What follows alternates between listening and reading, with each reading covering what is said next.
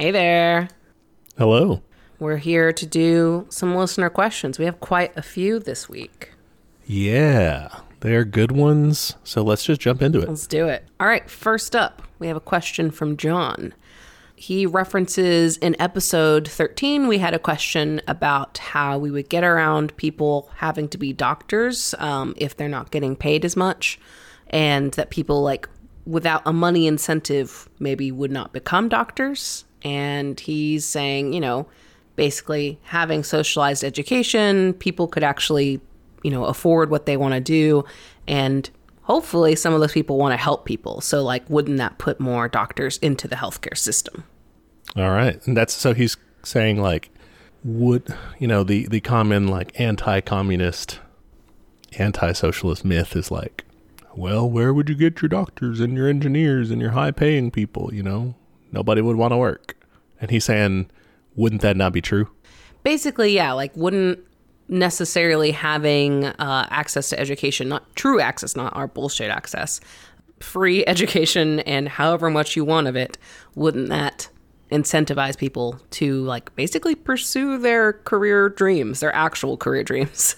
Yeah, what do you think? Yeah, I think the basics are right there. I've been thinking a lot about this question about how, capitalism funnels us into career paths that we're not necessarily passionate about. I know I certainly made some decisions based on I don't want to starve to death. So yeah. And I don't know, there's that quote of how many Einsteins do we miss out on or whatever. And you can definitely see obviously the detrimental effects of the medical system now. There's a huge increase in specialists instead of general practitioners because you don't make as much money as a GP.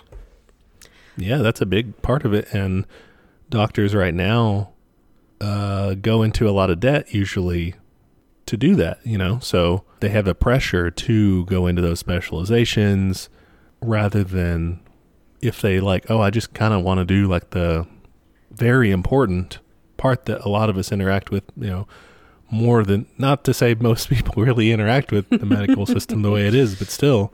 Most of the time, you can only get to a specialist with a referral from your GP anyway. So we need those. I also saw this graph on Twitter the other day of the massive increase in hospital and medical administration versus actual doctors and nurses. Oh, yeah. Yeah. So there's so much bloat in our medical system that's honestly a byproduct of the insurance companies, but it's people who want to get into healthcare but are pressured to make money maybe are well, this is close enough, I'll do some sort of hospital administration and but what if they could actually pursue what they wanted to do? Yeah, and they could do that free of those monetary constraints of, well, how am I going to pay for this? I'm going to be in so much debt. So people would be able to pursue that. And it's not to say, because lots of people just don't want to be a doctor, or they might start studying for it and they're like, damn, this is too hard, or I just don't want to do all what this requires or whatever. It's sure, but it would eliminate that barrier of, I do want to do this. I want to do the work. I cannot pay for this though, Yeah, exactly. And there's the other side of the coin of well, who's going to want to do the menial labor kind of jobs? And it's I'm sure some people genuinely like that one. And if not, we can take turns. We can find a way to rotate it out so that it's not totally unfair. We'll figure that out. Well, and it's also going to be compensated so much more fairly. Right now, those jobs are shitty and shitty in terms of pay. In that transitional stage where you are giving people wages and stuff or some form of compensation directly, when it's harder work that people don't want to do, it's going to be compensated better. For sure. Yeah. Everyone's going to be able to afford whatever it is they need. You're not working, 10-hour days or anything like that. You're working 6-hour days. That's another thing too, to tie this back into the doctor's question. Oh, they're way overworked. It's dangerous. Yeah, it's dangerous for them. It's dangerous for their patients, and having more doctors would improve that, and the improved conditions would improve increase the number of doctors who people who want to become doctors. Cause it's the medical dramas industry will suffer because they won't have as much drama of like, oh man, look how much we're dealing with here. Yeah, even like med school too. Like it's almost a point of honor of like how little sleep you get. Like I don't feel comforted knowing like my doctor had to stay up all night cramming for an exam on my particular illness. Like, oh gosh, maybe you should have like been well rested so you could absorb that information. Yeah, for sure. And they wouldn't, again, going back to that monetary piece, they wouldn't feel, as pressured to, if they're in private practice or whatever, as pressured to work as hard, to make as much money, to pay back those debts. There wouldn't be the debt. Yeah. That, there's across the board all these things that a socialized healthcare system would solve. And it's because of the intent behind each one, a socialized healthcare system doing the crazy thing of like being set up to heal people and to keep them like healthy. Wow, instead of just pumping them for money? Yeah. So it's crazy what that like shift of perspective can do for you. Weird. I can't even imagine. Yeah. Another plus, we would be pumping out pro-doctor propaganda all over the place. Oh, yeah. So more people would want to do that. It'd be less of focus on like, oh, I want to be an influencer or something. And more like, damn, I want to like help people. Which I feel like always has kind of been there. I mean, doctors don't, people aren't going around saying, hey, fuck you, you're a doctor, but. I hate them. I am scared of doctors, but I don't hate them. All right. Yeah, that's a distinction. Okay. Thank you, John, for the question. Yeah, thank you. All right, next we have one from Charles, and he sent us a video on the Soviet Union and how they plan cities. And basically saying, like, I think their social and public transit is obviously impressive, but a vastly underrated quirk of the Soviet system is, like, their whole approach to city planning. Yeah, this video was by the City Beautiful YouTube channel, and it was really good. I really liked this. I was like, oh, I could get nerdy about this shit. Yeah, like city planning is... Oh, that's your jam. I am already a little bit nerdy about it. You play City Skylines, right? Yeah, I play that a lot, and I watch a YouTube channel called City Planner Plays, where he plays City Skyline and then kind of talks about like how this would be done in real life or whatever. That's pretty cool. Yeah, so I've learned a little bit about it. Not to say I'm an expert or anything, but this was super interesting in that regard. Charles goes on to kind of say that this went way beyond just investing in like public transit, social transit sort of thing, because it was a whole like system that's described in this video. Yeah, it feels like they made cities almost whole cloth. Like I can't imagine, like they had to have torn some crazy shit down, like because the way that it's structured is so different. Well, if you recall our Stalin episode, they had a lot of that tearing down done for them. Yeah, that's true. In the war. And even before then, when they're industrializing, they're building, new factories and stuff all over the country, building up new industries where they weren't there before. I mean, towns spring up around that, This also, we're going to dovetail this question into a question from Dan, who asked about homelessness in communism, because I think these kind of fit together. He kind of says, like, I think a serious communist society, homelessness should be virtually non-existent. And agreed. Yeah. Let's kind of get into this video. It kind of breaks Soviet buildings into like a couple of different eras. The first being, the initial like, we got to house everybody era.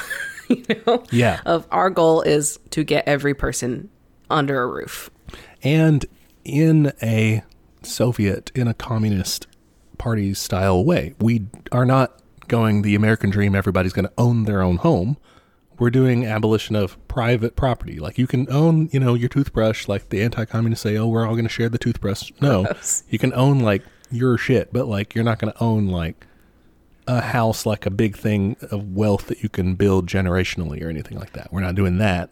We are going to provide this housing for all publicly. And this is a huge scale thing. Millions of Soviet citizens have to be housed. Yeah. So they basically build these like almost like dormitory structures, and like they were pretty small. But the idea behind it was that you would have everything else you need in your neighborhood. You can walk to the grocery store, you can walk to, go play soccer with your friends, or like whatever you need is walkable. Yeah, and in the early phase that you're talking about, like you said, very, very Spartan dorm situation almost, but they were just basically trying to get a roof over someone's head. Yeah. And provide things that they need, but like you said, walkable, and that way you have to produce less of them. You don't have to, make sure everybody has their own full-on fancy bathroom situation. You can do communal bathrooms or whatever. Yeah. And I think it's interesting because I think the dormitory style thing, I think it's good and bad, obviously, because like it's good in the sense that their goal was, hey, let's get everybody housed. And like it was a massive undertaking. And then like the downside of it being, obviously, it's a little barracks style. Could be a little like, oh gosh, okay, I guess I just have a bed and that's it. So like part of me wonders, kind of thinking back to the Dispossessed, if this would have been more successful in like a future iteration, like when you have more of those public works developed and it feels very natural to do that. Like I wonder if they could have transitioned that a little smoother. Well, I would say yes, in the sense that is obviously going to lead to a nicer outcome. I would say no, in the sense that given their current material conditions at that time, like exactly, it's probably the best they could do, Yeah, and they, again, they were rebuilding after the war and shit too. Like, yeah, they had to just fucking go. Then we get to the Stalin era that basically started to introduce some slightly more ornate buildings. What was interesting is they talked about it in the video as being like the nicer buildings were for like people in the party. But I was like reading through some of the comments underneath, and so people were saying like, oh, my dad was a sailor and we lived in one of the nicer buildings. Like it wasn't necessarily just like, a pure, handshake deal kind of thing. And it was really like, I kind of dove deep into those comments. They're really interesting to me. I think it could also vary, but depending on like the size of your family. If you had like 9 kids, it's like, okay, well, you need a bigger building. Yeah, that makes sense. Yeah. And then they talk about the Khrushchev era. I wrote down the measurements for this bedroom unit because I was like, whoa. A 1-bedroom apartment was 30 square meters, which is like 322 square feet. What is that in? I mean, is that like a New York apartment? I mean, that's an average. I don't know if that's average, but I would think it is. I mean, my last apartment was like 725 for a 1-bedroom. I mean, that's just for us to have a reference. The listeners have not seen my last apartment. Yeah. Okay. But I mean, I think that's pretty small, but I'm also spoiled by Texas landscape where there's so much fucking room here because no one wants to live here. Right. And again, going from a peasant hut to huddling in the streets trying to get a factory job to now I have a home. It's a big deal, even if it is small. So from what the video said, one issue that they had, and the reason I was maybe pushing for more of a transitional or something kind of system is apparently in Soviet culture, it was very common to have multi-generations like living together. Yeah, for sure. Yeah. And like, that's cool. I'm very into that. So like, obviously when you have these tiny apartments, like that becomes a problem. So, I mean, I don't know space wise how that would have worked. I don't know if it could just be like, well, you can live next door or something. Like, I think that would be a fine solution. Yeah. Or maybe take that into account in the next round of urban development. And you're like, okay, well, we're going to include some bigger apartments for bigger families like, with more bedrooms, but the same amount of common area sort of thing. Like, that could work. Yeah, I think so. And I also liked the comparison they drew to like the United States housing developments of like basically the Soviets saw that and were like, yeah, we're going to do that, but like actually good. Yeah, like we're going to care for it better and it's going to be more equally applied. Like ours being means tested and everything had this stigma that people would be like, oh, that's the projects, and there it was like, this is like ours, like that we all work together hard to build a country that provides this, Yeah, definitely. And then they also talked about like the difference in commuting in these cities. Like in the United States, the typical commuter, lives in the suburbs, commutes into the city and commutes back out. But within the Soviet Union, it was much more like you are leaving the city to go like maybe work in a mine or something. And then you come back to the city like to live, right? Yeah. And they talked about this idea of micro districts Oh, I love this. as like the center of all of this. It was perfect. You have like 20,000 people in like a super city block sort of thing with everything that you could need within 500 meters. I don't really know what 500 meters is, but that sounds close. Let's Google. 1640 feet. So that's like what? A quarter mile? It's like a third of a mile. Third of a mile. I'm bad at math. With definitely within a mile. Right? Yeah. Like that's very walkable. Even I think that's walkable, and I'm very lazy. We're talking childcare, schools, senior centers, shops, restaurants. All just right there. That would be so amazing. And I kind of dove in the comments here, and people were kind of reminiscing about living in these, saying, oh, like I love to like meet up in the park with friends. And they were also talking a lot about the green space that's built everywhere. They're like, New York, there's just one big Central Park. There's a couple of other parks here and there, but that was their example. They have them. But in these, every single micro district has like a park area. Like there's greenery everywhere too. Yeah, that's vital. And even more vital than that, within a mile, 1,500 meters, they say in the thing, but within a mile, healthcare. It's a little further out, maybe you have to walk a district or two over, but like it's there. It's super close. Yeah, I think that's such an interesting approach and it's very neighborhood based, which we always talk about like in terms of like anarchism and stuff too. Like you would really get to know your neighborhood if you were just like constantly interacting with them in this kind of like little area. And a lot of the transport was built to go from district to district too. So like, it's not like you're totally cut off or anything. And I also liked how they talked about like, it was very easy to like build onto the city. They could just like poop, like a little Lego block, just add another district. Yeah. Or like me playing City Skylines, whenever I expand, I'm just like, okay, well, I'm going to build another little square here. And I do the same thing. I'm going to put my little elementary school here and this and a park, and so I can keep them all happy. But yeah, that's apparently what they were doing too. Yeah, I think that's so great. And just like seeing how completely insane the zoning is here in the United States, it just makes me like ache for that kind of accessibility and that kind of community building. Because like we just don't fucking you have to have a car in Texas. Like there's just no other option. Yeah, and then that's in addition to, you zoom out and say, okay, well, they walk everywhere, but they can also easily get to mass transit to do the commute to work, to go to other places within the Soviet Union, all for free. Yeah, that'd be huge. It's crazy, yeah. And then, they talk about it a little later, they get to the final, like, Brezhnev style, where basically it just gets taller because they have elevators, and they also, like, have a little bit more variation in terms of like, oh, well, we're building this way up in the cold, or we're building this closer in an arid region, local conditions basically. Yeah, I think that's fine.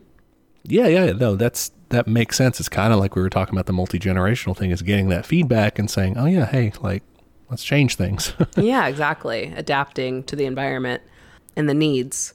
So yeah, basically I think we should do this. This is very cool.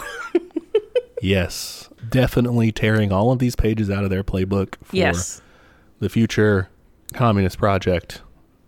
The commune will have excellent public housing, public transit, this sort of neighborhood style approach. Got to be a part of it. And especially, they touch on this a little bit in the video, from the ecological standpoint. Like they start, in that later era, start taking that into account. In terms of like adapting the buildings and stuff to be more appropriate to the environment. Like that's something we would definitely need to do too. And designing things in this walkable way is just so much more sustainable. Oh, completely. And then with the green space built in there, like you can have your greenhouse, your garden, all that stuff. Like that would be so cool. Yeah. All right. Thank you, Charles. Thank you, Dan. Yeah, looking forward to that future. Just put me in cryogenic state and wake me up when we have microdistricts. All right, next we have a question from our friend Ian from DSA. All right. Awesome. He says, a lot of socialist states have said the state will wither away eventually, and it hasn't happened. What do you think went wrong, and how do you think the state should wither away? All right. So for this question, I'm going to wear my Marxist-Leninist hat, because an anarchist would just tell you, hey, this is why you don't do the workers' semi-state sort of thing. That's why you just abolish it and don't bring one back. Yeah. We skip that step. All right, so that's one solution. But if you're going to be a Marxist-Leninist and say, well, the state will eventually wither away, why hasn't it happened? Let's take a look. So State and Revolution covered the theory on this. The brief recap was we smash the bourgeois state in the revolution. We replace it with the transitional form of the state, which he calls like a proletarian semi-state. And that's just a tool to fight the class war to a victory, right? To oppress the bourgeoisie and get rid of them. Yes. Smash and oppress people. Yeah. It's like the latest dance craze. Then you develop the means of production so much that you can provide for everybody just through voluntary work. There's no need to compel anyone or oppress any enemy classes. And at that point, what do you got a state for? The state just gradually fades into what Engels called a simple administration of things. You're no longer doing all the other things the state does now. You're not throwing people in jail or anything like that. You're just figuring out like, hey, how can we get enough sneakers to people? And at that point, you're not really a state. Pure admin. Yeah. You're just the people working together to coordinate. But you're right that like that hasn't happened. And then the question is like, why not, basically, right? Yes. And I have a guess. All right. What's your guess? I mean, foreign policy.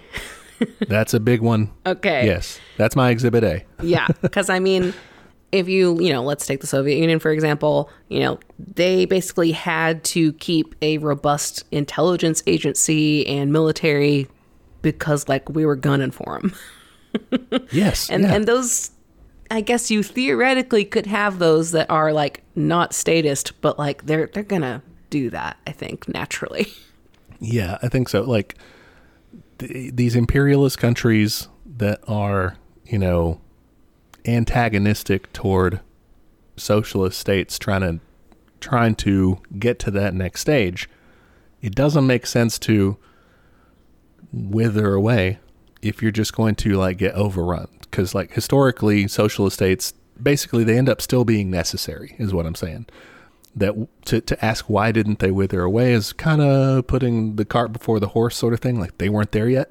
They still needed it to fight against those class enemies, like you said, CIA plots, embargoes, warmongering, all that shit.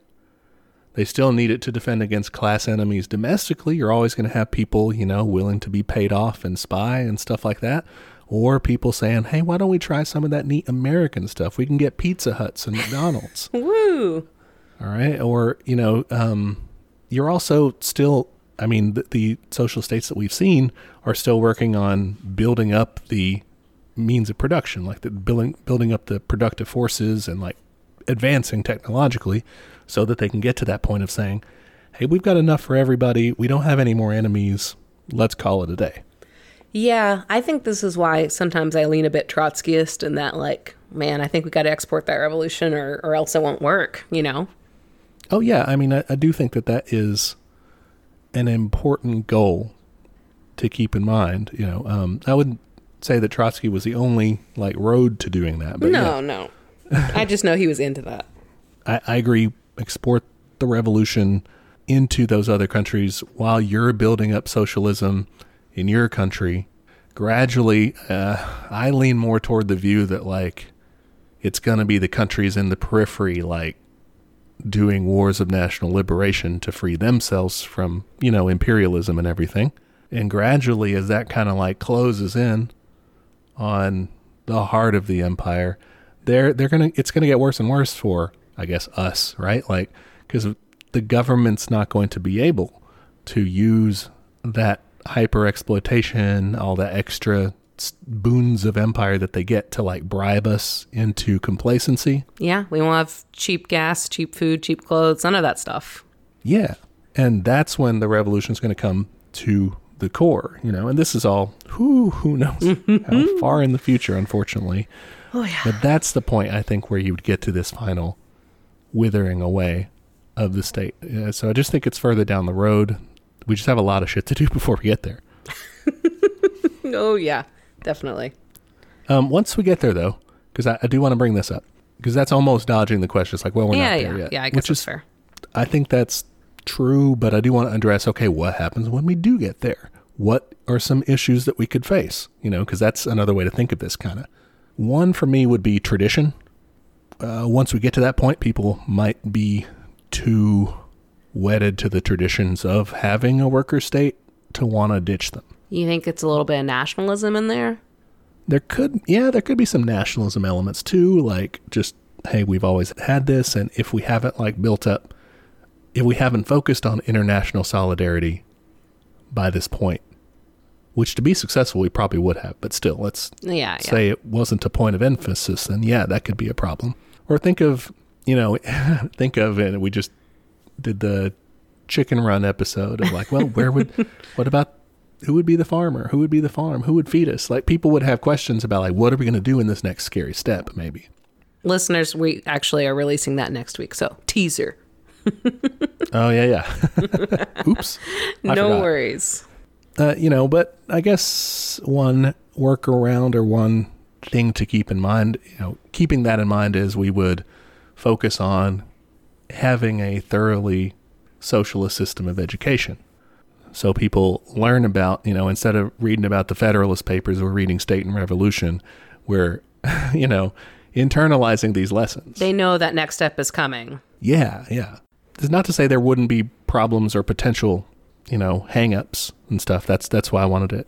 What do you think? Do you think there's any other?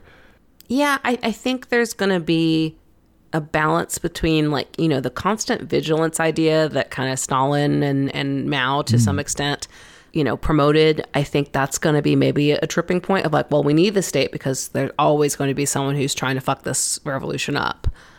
So I think that could definitely be a downfall of like, well, we can't afford to loosen up. Okay, so basically where to draw the line as far as saying, hey, yeah, we've defeated the class enemies. Like, maybe the people would say there's always going to be someone trying to bring us back. Yeah. I think that's a real threat. The threat of threats. Yeah, and that's interesting because from my perspective, I'm thinking, again, I've still got my Marxist-Leninist hat on, so I'm like, it is kind of correct. You do kind of have to keep looking out for people trying to say, hey, what if we just start, trading with the West? Just, I don't know, stuff to drag you in the wrong direction. You have to watch out for that.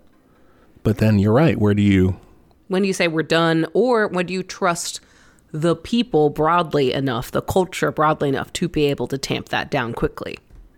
And just say, by this point, who the hell is stupid enough to say, wait, what if I just sell my labor to somebody? Yeah. Like, that's the neighborhood freak. Like, we don't talk to him.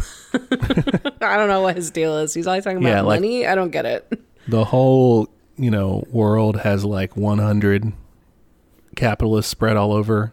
Yeah. That are just like looking around like, hey, please, can you work for me? And everyone's just laughing at him. Oh, like in Dispossessed where he's like, remember the guy's character? Oh, yeah. That he was, money. Yeah. I don't remember what he called his character guy though. Oh, it was like the foreigner or something like that. I don't remember what it was either, but yeah. So we'll just have that and they'll be like inadvertent roaming comedy shows. But yeah, I think you're right. That'll be about trust, and part of that would be about having a thoroughly, really democratic system where the people can say, hey, we want to, we think we're to that point. Everybody's on board. We're doing away with this. And the government can't be like, yeah, we don't care what you want, That's a great point too, because if you don't have that democracy in place, like the state can just keep going. Thank you, Ian, for that question. Yeah. All right. Next is, I don't have the name for this person because it was sent via Instagram and I was too lazy to look up names. I'm very sorry. Shout out to you though. Shout out to this person. And this person asks, can I be maximalist in communism, or is that a side effect of consumerism? All right. Before you get into what it really is, I thought that this referred to like the maximum and minimum programs idea in communism. Oh, what is that? So this is kind of an old school divide or whatever in communist parties. back in like 20s and stuff, people were saying, okay, well, should we go for the maximum program or the minimum program? Like, so what they would do is they would put out like maximum program is like, well, we want our big long-term picture. Pie in the right? sky. Yeah. And the minimum program is what are we fighting for now? Oh, that's like the conversation we have every week on this podcast. Yeah. And people were saying, oh, we should be maximalists. We should go out there and scream about, we're all going to do this. And then some people were like, no, let's just be minimalist. Let's only go for, reforms nowadays. And that was a big debate or something. But then I was like, what consumerism? What is this? And I Googled it. I was like, oh, okay. Something else. Different kind of maximalism. Yeah. Yeah. I believe this is referring more to the aesthetic movement of maximalism. You've heard of minimalism, your apartment's very sparse and clean and modern. Yeah, mid-century modern type thing. Yeah, that's a good example. Maximalist is more my style, honestly. Okay. I don't get to quite that point because I think I would drive my husband up a wall. But it's stuff upon stuff, a lot of layering. Like you've got like loud wallpaper and like tons of pictures all over it. And you've got like a gilded mirror. There's everything everywhere. It's very eclectic. It's a mix of styles and it's busy. It's busy for sure. I'm going to kind of distinguish that as like more the aesthetic like movement of maximalism. I suppose like where consumerism could come in is if this is less of an aesthetic choice and more of like I just like buying things kind of choice. Okay.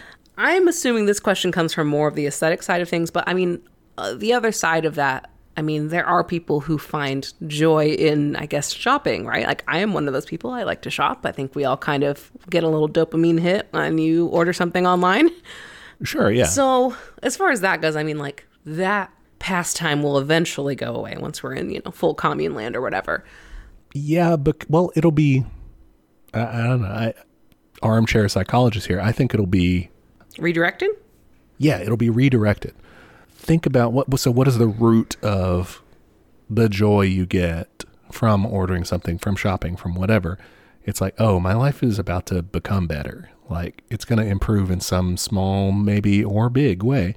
It's going to, be changed positively because of this thing. Like, this thing is going to improve things. And then you get it and you get buyer's remorse maybe because it like doesn't do as much as you hoped. But that's like, I don't know, I think that's a part of it is like, I'm going to improve my conditions a little bit with this thing. This will make me happy is the root of it often. And we've all made like, some depression purchases before of like, oh, I didn't really need to buy this kalimba, but here we are. That's one from my little pandemic history. It's pretty fun. I doodle with it sometimes. But yeah, I agree. I think a lot of those anxieties will be like hopefully banished through community and the revolution and the new society we have built will be addressing your basic needs in a much more like tangible way. So like I don't think you'll need quite as many dopamine hits in that way, but I think you could still do some of like the shopping. Like to me, like I love to go shopping like with my mom and stuff. It's about like the hunt, But you could still do that. You could be like, oh, I'm going to go to like the arts district and find a cool artist that makes clothes and like go talk to them. And like, you could be more collaborative in the process. You could be like, hey, could you make me like a rad dress that like has crazy flowers on it? And be like, yeah, that sounds great. Yeah, that's true. And so maximalist stuff, so you're saying it's mostly like a style, like it's not saying like, oh, I want the latest and greatest of things that I use. That's how I understand it. Correct me if I'm wrong, listeners, but I did some cursory Googling and also just kind of what I've picked up from it. Yeah, and I would say, like, if we are talking about more like the design aesthetic choice, I think short term, like, yeah, fucking who cares, do what you need to do. When the revolution pops off, you might have to reassess. Like, you can't be so attached to your things that you can't leave them, to like go do shit that we need to do. Things are going to get really tight. We're going to have to like make things work. So like, obviously that'll be a little rough. But I think eventually we'll get to a point where we're able to provide for people at a consistent level. And then, yeah, it should be fine again. Like, I don't know. I was thinking about this, like, there might be a cultural pressure to be like, hey, why do you have so much stuff? Like, that's weird. Like, I know that was the thing in The Dispossessed too. Like, oh, you own things? Gross. Yeah. I don't know. What do you think about that? Well, I guess my distinction is, as long as I don't know, the way you're saying it sounds like it's clothes, knickknacks, decorations, that sort of thing, right? I would say, yeah. I don't think you can really be maximalist. I mean, I was looking at maximalist trends or whatever, and they were talking about it like in terms of academic maximalism, like there's maximalist writing and poetry and blah, blah, blah. But I didn't see anything that like you could hoard, It's like, I'm a maximalist chef. I mean, I guess you could be a maximalist. Like whenever you make stuff, you put a bajillion ingredients in it. I think that's fine, Yeah, that's as long as you're not like, and I think this stuff is fancy enough to where the society is not going to be like, hey, you used up all the fucking cloth, we need, if it got to that point, you'd have a problem. I think that's the key. Like your possessions and your desire for possessions and what you have can't take away from somebody else. Yeah.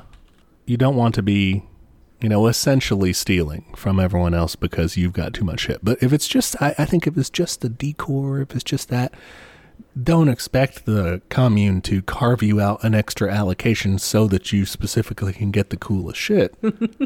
But, if you want to use whatever whatever you're allotted to buy more of that stuff, I think that would be fine. Yeah. If you want to build a room that's all mirrors, that's fine, unless no one else in the commune has a mirror and you took all the mirrors. That's shitty.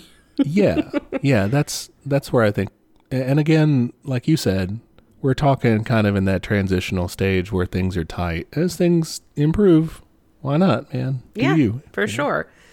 And I think, too, there's other ways to be maximalist besides necessarily, like, consumerism and even beyond, like, decor and stuff. Not that there's anything wrong with that, but, like, there's maximalist art. You can get really into, like, collaging and painting and mixed media and, like, there's music. There's all kinds of stuff you can do with it to be, like, to get to that idea of excess. I think that's maybe the discomfort. Just, like, we think of excess as, like, morally suspect, especially like through a communist lens of like, oh, like we even though we've talked about like it doesn't have to be barrack style communism, like that is kind of an instinct that we have is to say, well, for a while there things are going to be tight.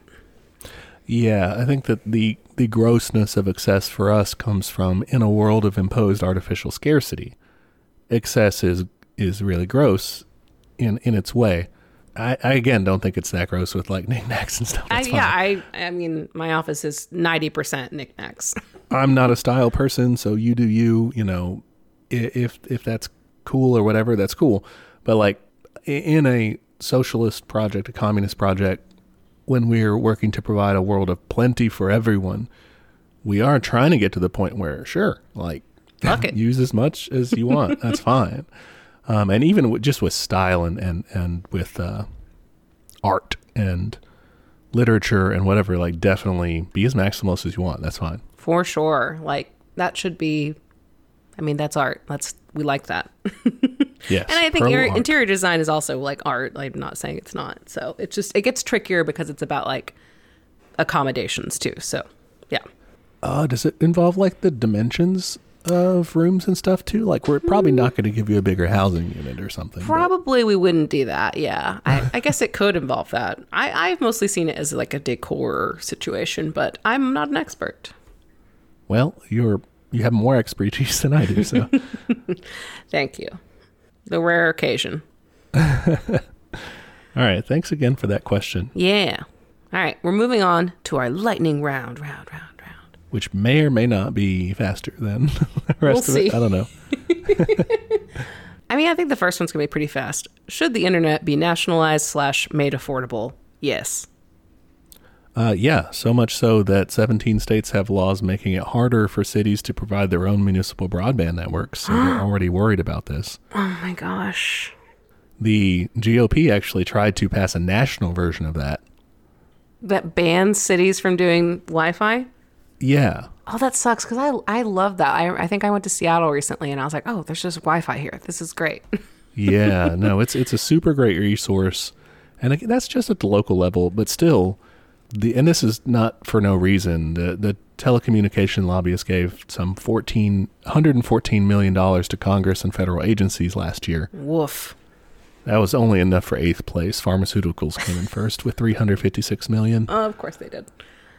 Not to be a lobbying guy, but that's just, ridiculous. And why did they do that? Because they make a ton of money selling this essential resource to us. Yeah, I mean, you cannot argue that it's not essential, but I mean, it's useless to argue that anyway because they want to monetize anything that, like, essential or not, they're going to monetize it. Healthcare is essential.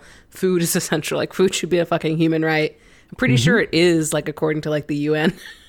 Yeah, which we did not sign that because we didn't want to tell everyone food is a human right. Yep. Cool place. So nationalization, we should do it in short term. That's a minimalist demand. What's our maximalist? Maximalist, I mean, take over the whole damn thing. And, because I don't know, the shortcoming of nationalizing it is you're still running it with a capitalist government, but it's better than what we've got. Which is nothing. So, yeah. In short, we approve. Yes. Next, from Woodrow. Given that the working class is largely inclined to the right, what would be the first practical step in moving them away from fascism and moving them towards the left? It seems like it would be a very long path to even begin to move the needle. I agree. That is a long road to hoe. Yeah. I think there's so many things to look at doing. It's hard to say, like, what should we focus on first? Like the question asks, Yeah. And it also depends on your perspective, your leftist preferred camp. Yeah, I think so. I mean, my initial gut reaction was developing some class consciousness without saying that you're developing class consciousness. Having conversations, listening with empathy, and like, I feel like we do this with our parents and stuff, and like just people of a certain generation will be like, yeah, doesn't that suck? Like, who benefits from that? Oh, it's the healthcare companies. Weird, Yeah, people aren't dumb, They just get fed a bunch of bullshit. Yeah, and people can see it once you point at it. You can say like, oh yeah, like they arbitrarily raise that price on you. Like that fucking sucks. Like where do you think that money is going? Yeah, and almost everyone can get that. Like their boss makes more money than them for doing less work. Like that is a near universal experience in America. Well, in any capitalist country. So that's something. That's a kind of point of common ground you can find with even very right-wing people, as long as they're not like actual bosses. But even if they are, they like probably have their own, have a boss above them, unless they're like an independent like business owner. Yeah, that's true. And even with them, they feel like, oh, big businesses are pushing them out, and getting a better deal from them. Like there's a lot of different ways you can empathize with people in that way. But maybe we should zoom out and start talking about, instead of individually, how can we proselytize to people? As a class, how can we start to move the working class in the United States and other capitalist countries? How can we move them away from the right wing, like in big numbers? Is this going to be that branding conversation you've been wanting to have? Not 100%. I mean, that's part of it, is that like, I think that you cannot come out and I don't think we should come out and say what we're advocating for is socialism, is communism. Yeah, that's not going to go over well. To really, to build the numbers, like we should, you and I and the listeners here. You guys not get Dave it. and Dan, not you guys, but the rest of us. We should do that, like among ourselves, and like we're communists, ha ha ha. But we shouldn't go out to people and sell it that way, for one. But like, okay, your leftist perspectives would say, anarchists would say organize revolutionary and mutual aid networks. Syndicalists would say organize revolutionary labor unions. Right? Your Marxist, Leninists, Trotskyist, Maoists, those sorts would say organize a revolutionary vanguard party. I would kind of say yes. Just do all of those. Check. Yeah. I mean, those are big things.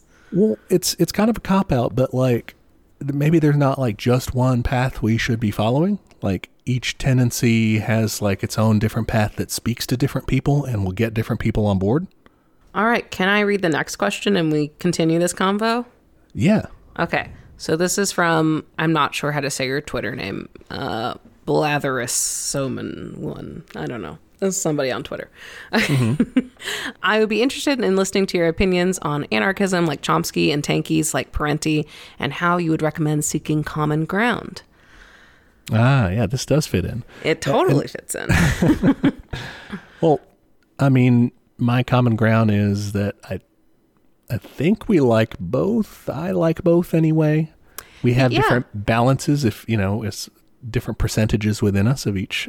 Yeah. I mean, our rising signs are a little different in terms of ANCOM versus MLM, but I think we try to provide a balanced perspective. Like, even within these listener Q&As, we're like, well, here's the anarchist answer, here's the MLM answer. Like, here's kind of what we're thinking. Yeah. The common ground, is that we're all fighting the same enemy, the same capitalist imperialist system. And that doesn't mean you have to fuse. You have to form together your party. You can still work in your different channels. Like I was saying, you can still build your mutual aid networks, do your labor union. Like, that can all be doing its own thing, but should be able to coordinate with each other, especially once we get down to planning for the big move, whether that's the general strike, whether that's just the anarchist revolution or what have you. We got to be able to work together when that time comes, but I don't think it's bad to be doing your separate organizations, reaching out to different groups of people and getting them on board in whatever way speaks to them. Yeah. I mean, it's like the Rainbow Coalition, from the Black Panthers. Yeah, for sure. That wouldn't have worked if they just kind of said, I don't know, if you get what I'm saying? It's more of a federation type of thing rather than, oh, hey, we're all in one group and this is how we all do things. You get to have a difference of approach, I guess. Yeah, because different communities will have different needs. So, it makes sense to, work with those organizations instead of against them. For instance, there's a Latinx mutual aid group here in Dallas, and you may say well, why don't we just have one big, mutual aid group, and that way we have more resources and blah, blah, blah. And it's they're specifically serving the needs of this community. They have bilingual speakers. They make food that is familiar to these people, and they're serving their community in the way they know best, Yeah. And it assures that you're never going to have that fight within a larger organization of how many resources should we devote to this group of people's problems versus this group. Each group will be just working on their own thing and coordinating where it makes sense to coordinate, which is in the bigger fight, not in the specific needs. You're less likely to fracture if you're already kind of, confederated in that way. Yeah. That goes against democratic centralism, but I think that's okay because you can still have democratic centralism within your Marxist-Leninist group. And then you can go and mingle with the unbelievers and do things their way when you're with them, and that's fine. Yeah. Okay, what's really interesting to me is that I had a similar answer, but I kind of approached it from the back end. You're our common thing is our enemy, and I wrote our common thing is the end goal. Ooh, yeah. So, I mean, I think we could do both, obviously, but I don't know if that says I'm more optimistic or something. No. That's because I also had that as another common point is we both want, at the end of the day, an anarcho-communist utopian society, right? Everybody wants to get to that point. Well, for sure. If you describe that to someone, literally anyone, they're yeah, that sounds great. They may immediately say, that's a fairy tale, but they're also going to say, that sounds great. Yeah, that is heaven. And it doesn't matter, we have different approaches. We do. One of the sides is more correct. The other is less correct. And time will tell eventually which one is, sure. But till then, I mean, we just need to focus on getting to that end stage. And maybe the differences of thought or diversity of approaches or whatever, maybe that can kind of we can also help not to split each other or tear each other down, but to help kind of criticize or improve each other's respective weaknesses too. Help each other grow stronger. Kind of a dialectic sort of thing. Yeah, I think it's going to be about whatever movement has the most momentum at the time. Okay, the anarchists have got their shit together. Let's all go. And I mean, obviously we're not fucking anywhere close to anyone having any momentum, but that's okay. But I think we have to have developed those relationships enough that they could call us up and be hey, we're doing this. Will you be there? Yeah. And that goes kind of back to the first question from Woodrow of like, how do we get to that? And I think when we were saying, each approach has their idea of what's the best way to organize, they have that all in common is organization. That's the first practical step. Like you said, building up people's class consciousness, I think that directly comes from them organizing, mass organization, practical, intangible fights that improve their lives. That's going to kind of like peel back their mystification of I can't do anything, I have to vote for somebody or whatever, and show them like we can do things together to help ourselves. Yeah, I mean, I was in an Uber the other day with like a guy who's coming across as pretty conservative, and then like we were talking some more, and he like mentioned like, yeah, like I got a job and like my union got me a huge raise, and like that's awesome, and like we just started talking about that, and like I was like, man, this guy's like a fucking comrade, like he gets it, like yeah, like people want tangible results, and I think unions are a fantastic way to get those of like, hey, we're providing for you, we're literally doing that. I mean, obviously you can do that with mutual aid too, but like I think it's going to be a multi-pronged approach. Yes, for sure. Another aspect of this, of the question about the division between anarchists and communists, and how would you seek common ground and everything. Another problem is we say, okay, we're going to unite for the revolution, but what would happen afterward, right? And no cart before the horse again. But if we look at that, we kind of have to like say we don't know what will happen. We don't know if one side's going to try to take out the other side, or because I mean that's happened. That we've seen that in history, sadly. We always split. But I think until then, we have the bigger problem is that capitalism is currently trying to kill everyone. Yeah, that's a big one. And if we don't overthrow it, it will just continue its death march. So like maybe if we overthrow it, we will end up with an authoritarian police state that ruins everything. Maybe if we overthrow it, we'll be too disorganized to defend our revolutionary society and we'll get crushed. But definitely if we don't overthrow it, we will be crushed. So like that's what we have to stop, and then we can worry about the what if something else happens, Yeah. We know one path leads to death. Yeah. The other ones might not. Yeah. All right. Those were good questions. Thanks, y'all. For sure. Okay. Next. Where do we find the roots of communism? Would you consider pre-industrial, tribal, and nomadic cultures communist, or does there need to be a means of production component? All right. Good question. Another one from Dan. Is that the same Dan or? That's the same Dan. Same Dan. All right. So pre-industrial cultures would include feudalism and ancient slave societies too. So I think we're going to focus instead on what I'm thinking you're meaning here of like hunter-gatherer societies, basically. Yeah. Let's stay away from slavery. I don't think that's communist, guys. Gonna go ahead and lay that one out. Yeah.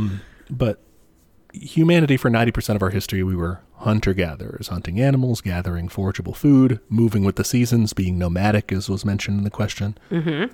That's what we did. Then around 10,000 BCE, we had the Neolithic Revolution, where humans around the world start transitioning to sedentary agriculture, staying in one place, growing crops. Dumbasses. Now I gotta like work a job. You're going one step further from Ted Kaczynski of the Industrial Revolution was a mistake. No. Nah, I think the Neolithic Revolution. I mean, there's those tweets that are like, man, that dumbass fish who started walking on land, now I'm got to work a 9 to 5. Could have been swimming around. For real. All right.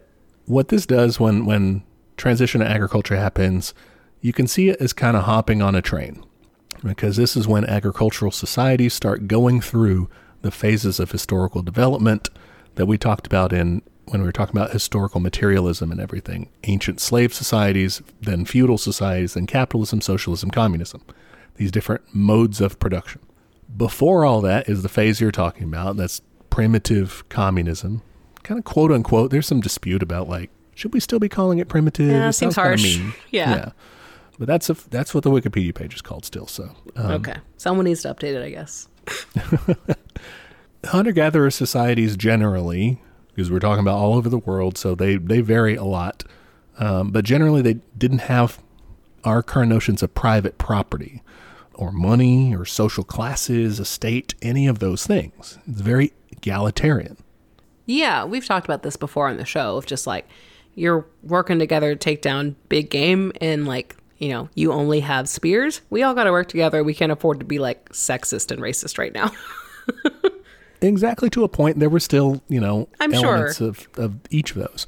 But it was very egalitarian in terms of Marxist term here, its relations of production, which is just like the social relationships that we enter into to survive. Right. Nowadays, boss and employee or feudal lord and serf. You didn't really have those like power dynamics. Guy who sits his ass back at the camp while everyone else goes and hunts. Right. You didn't he have was out that. there hunting. Yeah. Everybody worked together. Everyone shared that. But what in your question, when you say the means of production component, that's the big difference. The terminology is too convoluted for its own good, in my opinion. I know I'm not much of a theory guy, I guess, but whatever. Basically, with primitive communism, you have those good, equal relations of production, right? The problem is your productive forces, that's like human labor plus your means of production. Basically, how much can you produce for your society is very little in those early societies. It's very hand to mouth. Yes, yeah. Nowadays we call it paycheck to paycheck, right? Antelope to antelope. Oh. They weren't developed enough to produce a surplus, so it's precarious. So to solve that problem, many societies, though not all, there are still like uncontacted societies and stuff that still work in a hunter-gatherer system. But most societies hopped on that historical materialist train and started developing agriculture, surpluses, classes, and start going through the class struggle history cycle. Right. Right. When they reach the last stop, they'll be at communism, and you're like back full circle with a good egalitarian, relations of production. That's egalitarian society. But now you have really advanced productive forces capable of providing for everybody. So that's the big difference. Okay, I have a question. So they get on the train. Could they have gone down a different track that was like, we're going to do agriculture, but like not be assholes about it? Or do you think like that had to happen? Historical what ifs, it's hard to deny any paths because, yeah, I mean, maybe. I think it's incredibly more likely that they've developed classes because of the inequalities of capabilities of people. Like, yeah, some people are stronger, some people are weaker, this sort of thing. If you're just... It's possible for people to be moral enough to say, let's like not exploit each other. But it's way more likely that over enough time, somebody's going to be like, hey, I can just make people work for me and threaten to kill them if they don't. Yeah. And I think it wasn't abrupt, but it can feel abrupt historically in terms of, like you said, like 90% of our time was as nomadic gatherers. It can feel like, oh, all of a sudden we have a surplus. Like that's very surprising and very probably feels tenuous at the time of like, ooh, I better guard this, Yeah. And it's a lot slower process than I guess historians, because we kind of want to brush on past it and get to the real stuff from historians' perspective. Yeah. There's some like archaeology person out there who's like, it took 1,000 years, or I'm sure it was more than 1,000 years. Now they're like, yeah, they said 1,000, it was 5,000. Yeah. No, definitely. It was a slow process, but yeah. It's not like your dad was a hunter, but I'm a farmer. I left that shit behind. Get with the times, pops. But yeah, that's basically what you're talking about, Dan, is you did have sort of the roots of communism there. Nobody would have known it as such, but those hunter-gatherer cultures had what communists call primitive communism. And anthropologists call that too. That's like a broader term. That's not just us. Okay, cool. But it was there. Interesting. So like when we say, they didn't have property, they didn't have, like everything was shared, and it was very like just egalitarian in that like, hey, if you need help, we'll help you kind of thing. Yes. Well, if you need help, like, and you're like in our group, there was still a strong element of, and that's another thing that we would transcend is this like in-group, out-group thing of like being global. Literal tribalism. Yeah. All right. Next, from Kevin, how does distribution in an anarcho-communist society work? In order to create things we have, there's a very complex combination of resources that need to be distributed. Capitalism uses a state of equilibrium to do so, and it is great at having a tangible, definable solution that you and I both disagree with. Yes, that's true. So let's say we get our productive forces up and running. We're really good at making shit. How do we get the shit to the people. All right. Good question. First of all, when I was first thinking about this, I was like, oh, no, like capitalism is bad at distributing resources. But then I was like, okay, actually, I get what he's saying. Like, it is good at distributing resources according to its own, like, class interest. It's just, that's bad. Yes, it's good at getting the people who can afford what they want in time. Yeah. Yes. All right. So anarcho-communism, what are we gonna do? Are you asking me? Everybody jump. Yeah. Oh, fuck. I don't know. I mean, I'm thinking of a supercomputer from Chile. Hell yeah. That's part of it. The Project Cybersyn that they destroyed after the U.S.-backed coup. Coolest fucking name. Like, Jesus. Cybersyn. I would watch that movie. That plus the dispossessed central administration thing. Plus just like our modern technologies. I mean, it's all about coordination. We have tons of super advanced technologies that are currently used, but by capitalists to efficiently coordinate like all their production and distribution, and it's very complex. It's just pointed in the wrong direction. It's pointed towards maximizing their profits. Yeah, I mean, there's an entire field of like logistics that's huge, and yeah, right now it works for like all the big bad businesses, but it could be ours. We could just take it. Yeah, and it's also, we would make that more productive, like more efficient too. Like. So there's a lot of central planning in our modern economy, but it's at the level of the firm. So this is what Engels called the anarchy of production. That's right. Yeah, because everyone's just like going for it on their own, saying, well, I need to make, this much so I can make this much money, without taking into account like the other circumstances. Right. Everyone's trying to fuck everyone else over, basically. Yeah, basically. And so you have all these different firms centrally planning within themselves. And maybe that's a huge operation like Amazon or something. And like there's, essentially a nation state's worth of central planning going on with them. But side by side, you have some other corporation duplicating that work just to see if they can skim some of that money. Like that's stupid. Yeah, like that's double work. It's infinitely more work because it's not just two. So we would be eliminating that waste. Yeah, and also the waste of like admin and, CEOs and just all the shit we don't need. And we will still have a smidge of metrics, which is not my favorite thing, but you do need to have accurate measuring to see what people need and how we can get it to them and stuff like that. That's fine. I think it'll be metrics with more compassion, though, and instead of being like, well, now you have to piss in a water bottle. Yeah, it would still be like metrics and administration in some sense, but it would be also like, hey, we're not going to like ruin people's lives over this. Right. Yeah. And I think you're right to say like those technologies can be repurposed, but like not 100% of them. And we mentioned this in our Luddites episode that like some technologies are just kind of oppressive in their own right. Like we don't want to track every little biometric movement that someone has, like to make sure that they're producing it. That's a little too far, but a lot of these can still be repurposed to serve the people, to help us coordinate supply chains, manufacturing resources, and distributing these things to people who need them. What do you think in terms of like, because we're saying big picture, how do we get stuff from production to people? What is like the final step? Are we just going to do like stores, but they're free? Yeah, I think we could do that. I think it's stores, but they're free. If you maybe have a disability and need delivery, we can do that. Or like storehouses, as Kropotkin would put it, right? You just put them all in somebody's house and hey, go get your jacket.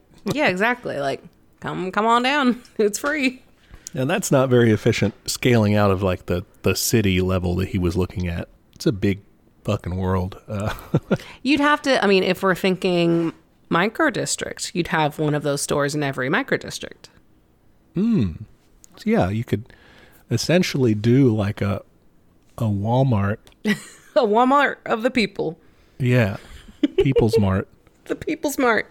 And it's like everything's a self-checkout thing. Okay, so here's my idea here, because you're talking metrics. Because that way you still track it. Yeah, you still have to go through the self-checkout or whatever, and you can have people there to assist people who need help or whatever.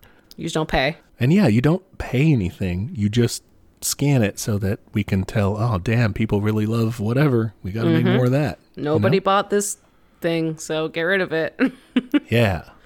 Yeah? Okay. Well, I like the People's Mart. We'll call it our Mart.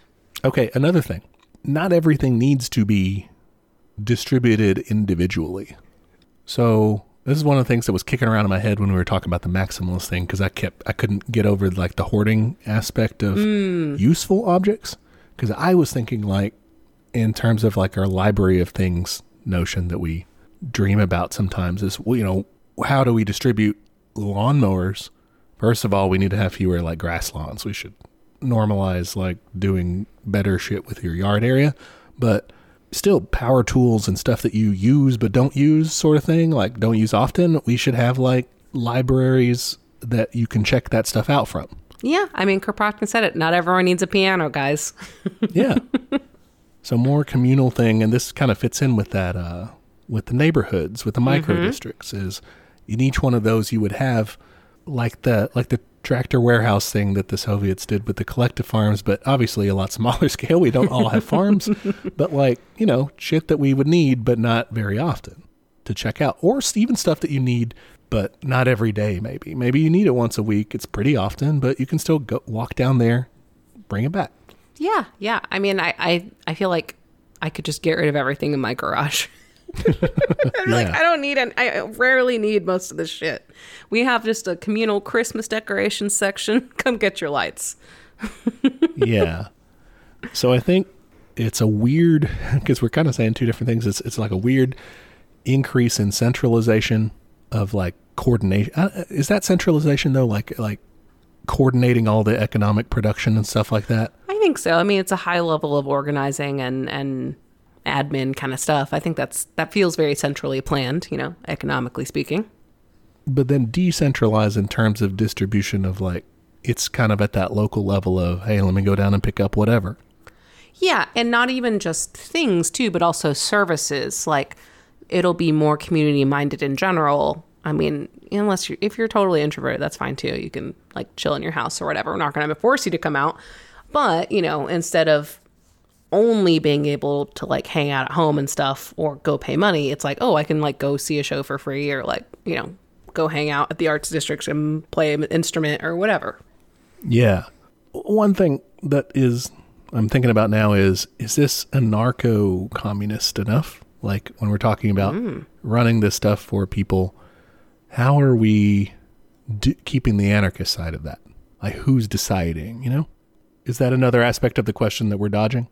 Okay, so yeah, I think everything we've said, you could definitely apply it to a socialist state or a more Marxist-Leninist approach. You could apply it more to anarcho-communism in that it's much more decentralized, I guess. So like this would have to be your neighborhood or whatever your unit of people has to then coordinate with other societies, right? Which is tricky. Yeah. So you may have more shortfalls of like, well, we don't have that here. And nobody's really in the mood to give their stockpiles of whatever that is. Yeah, like, oh, we didn't get peaches this year. Georgia was being a jerk. I think you would have to, like we've talked about this before too, like you're probably going to have to eat a little more local. You're going to have to, you know, build more things on your own, that kind of stuff. It's more self-sufficient. Probably smaller units of society, I guess. So like, you know, maybe a little more neighborhood level or more district-y kind of level, less so like this is an anarcho-communist country. Like, I don't think that exists. You have to kind of break it down to the local level, I guess, for that. But then you do have, you know, you can form like larger federations and stuff. Definitely. And hopefully in that society you will have elected people that are good at that kind of like negotiation and management. And it's not even negotiation of like, oh, I'm paying you with these goods. It's just like, yeah, I guess it's a trade kind of thing. More bartery than pure like buying. If you're getting all the way out there, because we're maybe talking early stages, eventually nobody's going to be like, nah, you can't have this, because they'll just have plenty to produce, right? Like it'll be very easy for them to make enough for their neighboring areas to have, you know, the peaches or what have you. Yeah. I mean, eventually it ceases to be an issue. Yeah. In the early years, though, you'll probably get a lot, like you said, more localized stuff. Mm-hmm. You won't have some of the more exotic things. But it's not to say you'll just drop out and be like using, only wooden handcrafted stuff from now on, primitive or anything like that. Because, I mean, we still we'll be taking over. We have all the stuff. Yeah. So so we're just focused on building new stuff, like, food production. I think is going to be the big, that's going to have to go hyper local. Yeah. Food production, medical equipment, and things people need in terms of that. Yeah. Medical's tricky. But you also, you'll be able to make some cuts. Like, you won't have to do some stupid shit. And you'll be able to produce more of the shit you need. And then again, it's just that question, like going back to the question of distribution. I don't think that's going to be as much of the problem. Just getting that out to people at that neighborhood level. It's kind of figuring out what to produce and then maybe how to. I mean, maybe the only distribution question is like geographical, like how to get it to farther flung places. Yeah, I think you could also argue that, I mean, kind of going back to like the first question of, you also then have to find like the people that want to work in those, factories and farms and whatever. And like you have to kind of manage people's interests, especially early on. It's going to have to be like, hey guys, we all got to like fucking go dig some latrines, you know, like that kind of stuff. There has to have an intense revolutionary spirit to get people to do that. And that's why Marxist-Leninists, we just say, hey, we're going to take a shortcut. We're going to make this happen. Step aside. Yeah. But to maintain your anarchist approach, you have to make sure that you have intense solidarity among everyone to where we realize like, hey, it's not all about me. I need to do my part to help. Yeah. I mean, you have a culture that is willing to sign up for these work crews for whatever it is that needs to get done. And in The Dispossessed, I know we reference that so many times, but it's a great book. They have Shevik like traveling across the world basically to join different work crews to like work the farms when there's a famine and to plant trees and all that kind of stuff. Yeah. So people would, I think, the anarcho-communist idea is that people, through the struggle that they fought to get to this point, would have, realized like the value of doing that, of working together. Like, I can't drop the ball now. Yeah. Awesome. Thank you for your question, Kevin. That was our last question. Nice. Wow. Another shorty. We went quickly through it. We're disciplined. We're so good. Next week is Chicken Run. It's a great conversation. We already had it. It's good. Yeah, it's surprisingly robust. Yeah. Dude, you told me, how the hell did you get 3 pages of notes out of that? And then we talked for an hour and a half. Yeah. Okay. Yeah, I just finished editing it. It was pretty good. It's a banger. Well, I'll talk to you in a bit. All right. Bye. Bye. Hey there, comrades. Just jumping in to remind you of all of our social media. We are on Twitter at Teach Communism, Instagram at Teach Me Communism. You can shoot us an email. That's teachmecommunism@gmail.com. Any of those places are good to send us an episode suggestion or a question, anything you think would be useful feedback for us, or just your admiration. If you want to admire us in a public manner, and you should, you can go to Apple Podcasts to give us a review. It is the best way to help people find the show. Love when people rate and review us. Please do both. We are also on YouTube, if that's how you prefer to listen to podcasts, or if you know someone that's the only way they'll listen to podcasts, send them to our page. And we have a Patreon. For $5 a month, you get access to our notes for each week's episode, including the backlog of notes, which is a very handy resource for up-and-coming commies. And at the end of the year, all of the funds from Patreon will be given to local mutual aid in the DFW area. So, ain't going to line our pockets. Finally, we have merch. Check us out at TeePublic. You can find shirts and I believe also stickers and magnets and all kinds of fun stuff with catchphrases from the show or episode art, stuff like that. The link to that store is in the show notes, so check that out. Okay, that's all the internet. Join us next time for another episode of Teach Me Communism, where the class struggle is always in session. Bye, y'all.